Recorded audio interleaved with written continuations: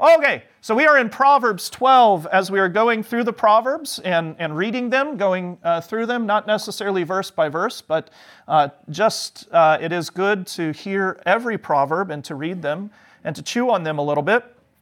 So with that, if there's one of these verses that you think is good or sounds a bit strange, please interrupt me, but I'm gonna try to move through Proverbs 12 and see if there's some way we can pick up some jewels of wisdom here. Proverbs 12. Whoever loves discipline loves knowledge, but he who hates reproof is stupid. Why don't you tell us how you really feel, Solomon? A good man obtains favor from the Lord, but a man of evil devices he contemns. No one is established by wickedness, but the root of the righteous will never be moved. An excellent wife is the crown of her husband, but she who brings shame is like rottenness in his bones. The thoughts of the righteous are just, the counsels of the wicked are deceitful. The words of the wicked lie in wait for blood, but the mouth of the upright delivers them. The wicked are overthrown and are no more, but the house of the righteous will stand.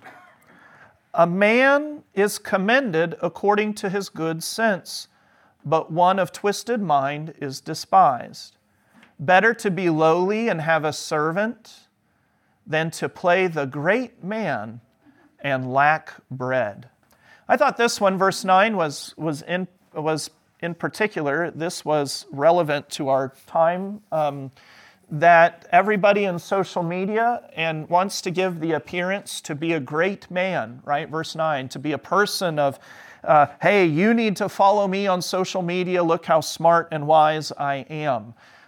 But yet their own lives are pathetic and empty. They think they have all this wisdom, right? Better to be lowly and have a servant than to play the great man and lack bread. To lack the real treasures in life, these real things. That played out last week on social media with the woman who claimed to be a great mother and ended up giving words of wisdom to people on the internet and ended up getting jailed for child abuse. And stuff. Oh, really? Oh, yes. I didn't hear about this. Oh, yeah. Yes. Yeah. She was, quote, an influencer and had quite a following, and turned out she was neglecting her children. Neglecting her own family. Yeah. Yep. Better to be lowly and have a servant than to play the great man and lack bread. To be chasing after the things that are celebrated by a fallen world, and then to starve to death. That's a good example, I think. Here's an interesting one too in verse 10. Whoever is righteous has regard for the life of his beast, but the mercy of the wicked is cruel. So. In reading about some of these passages and stuff, one of the commentators mentioned that he knew an old Jewish farmer who had this in his barn. Whoever is righteous has regard for the life of his beast, right? And this is part of Luther in the Creed and talking and in the commandments also when he says, the Lord, has given me wife, home, family, animals, and all that I have to take care of. This is a reminder, verse 10 is to have regard for those who've been put under your care. In so much and in so far, Solomon says, the life of your animals, your land, cattle, your hamster.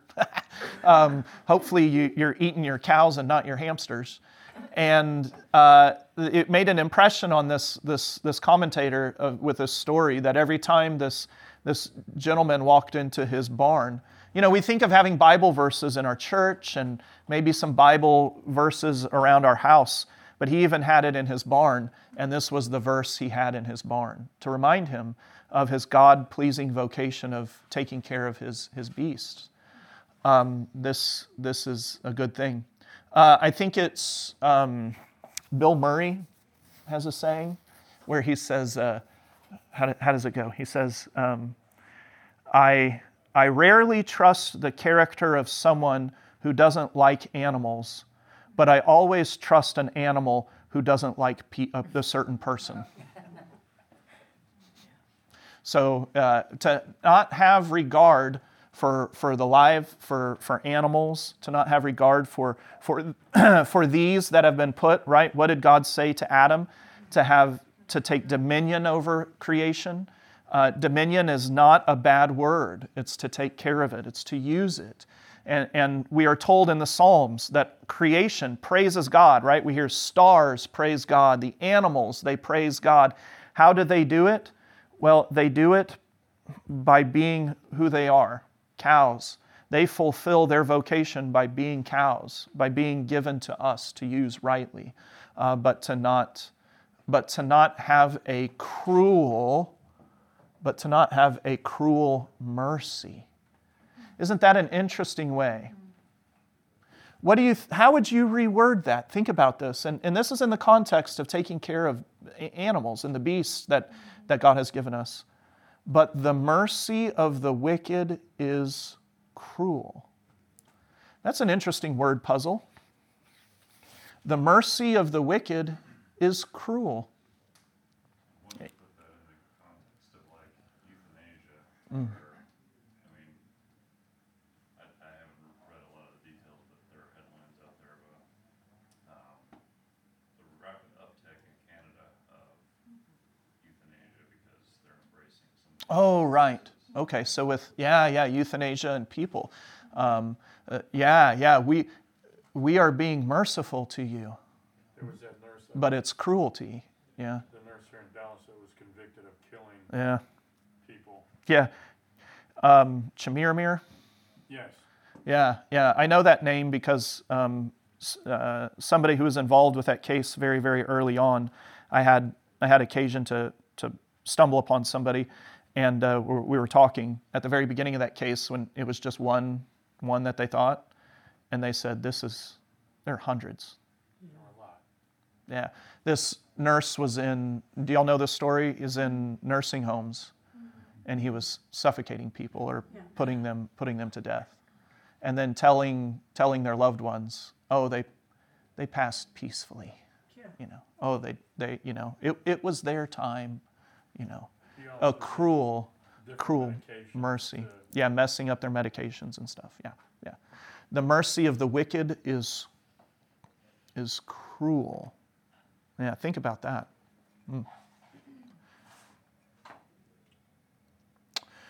Whoever works his land will have plenty of bread, but he who follows worthless pursuits lacks sense.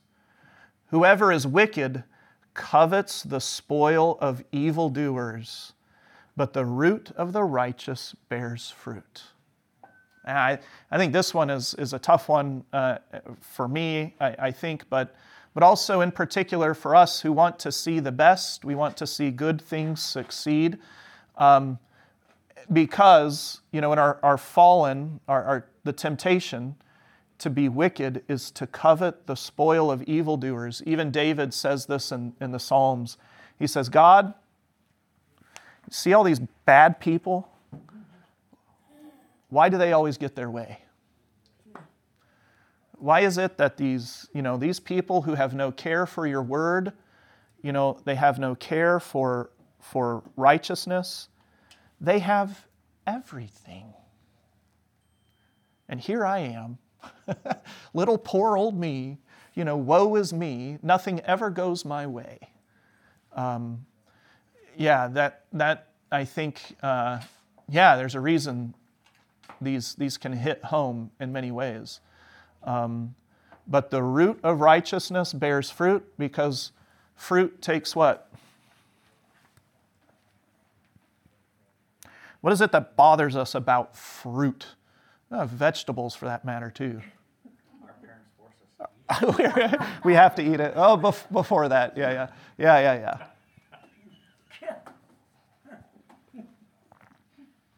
Fruit takes time, doesn't it? It takes time to grow. You can't force it. And also with Jesus talking about, the parable of the tree that isn't bearing fruit, and the farmer comes and says, "Oh, wait, don't cut it down. Let me put some manure around it, right? Let me fertilize it, right? And let's just wait." Righteousness is, there's a reason there are so many scripture passages that say, wait on the Lord. Wait on Him. Trust in Him.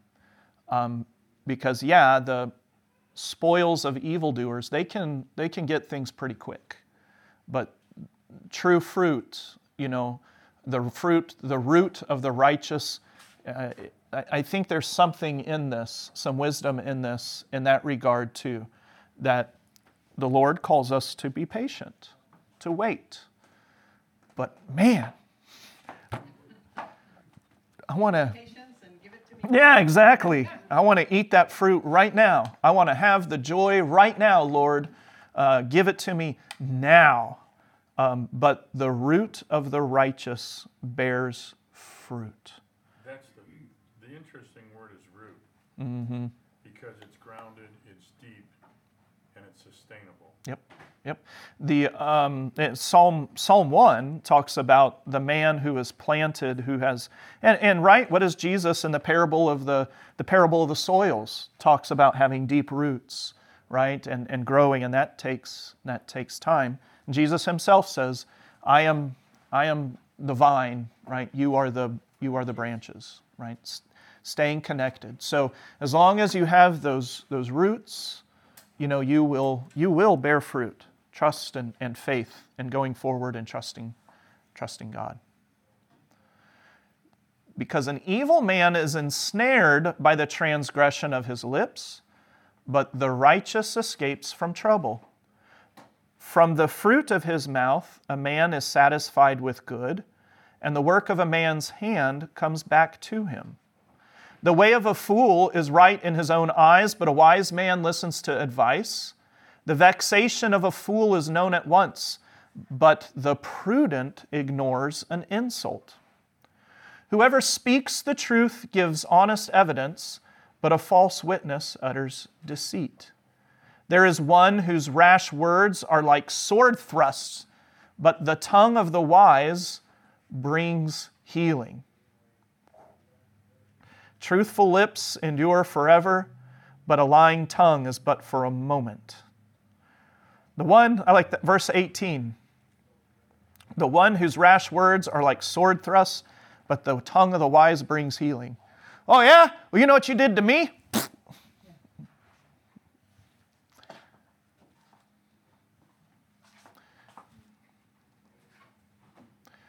Deceit is in the heart of those who devise evil, but those who plan peace have joy. No ill befalls the righteous, but the wicked are filled with trouble. Lying lips are an abomination to the Lord, but those who act faithfully are His delight. A prudent man conceals knowledge, but the heart of fools proclaims folly. The hand of the diligent will rule, while the slothful will be put to forced labor. Anxiety in a man's heart weighs him down, but a good word makes him glad. One who is righteous is a guide to his neighbor, but the way of the wicked leads them astray. Whoever is slothful will not roast his game, but the diligent man will get precious wealth. In the path of righteousness is life, and in its pathway there is no death. Man, that's a pretty bold statement there in verse 28. It's kind of like Jesus when, I think it's the little girl that dies, or is it Lazarus? I can't keep these two straight. I think it's Lazarus, when they say, "Hey, Jesus, Lazarus is dead." And Jesus says, "Oh, he's just sleeping." And then they laughed at him. This backwoods Nazareth hillbilly, he doesn't know the difference between death and sleep. And it's one of the great times in the Bible when you can just imagine Jesus face palming. He's like, no, I know he's dead, but it is for your good that he has died, that I was not here. If we take this in verse 28, the path of the righteous is life, and in its pathway there is no death. To say, well, I must not be righteous because I face death.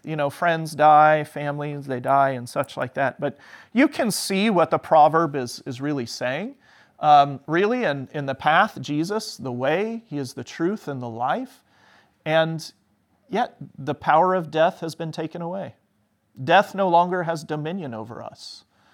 This one thing that gets society to stop in its tracks, in our pathway, and as we go in the righteousness, on the way of Christ, there's no death. What is death? It's nothing to us anymore. A short little hiccup on our path and in our way.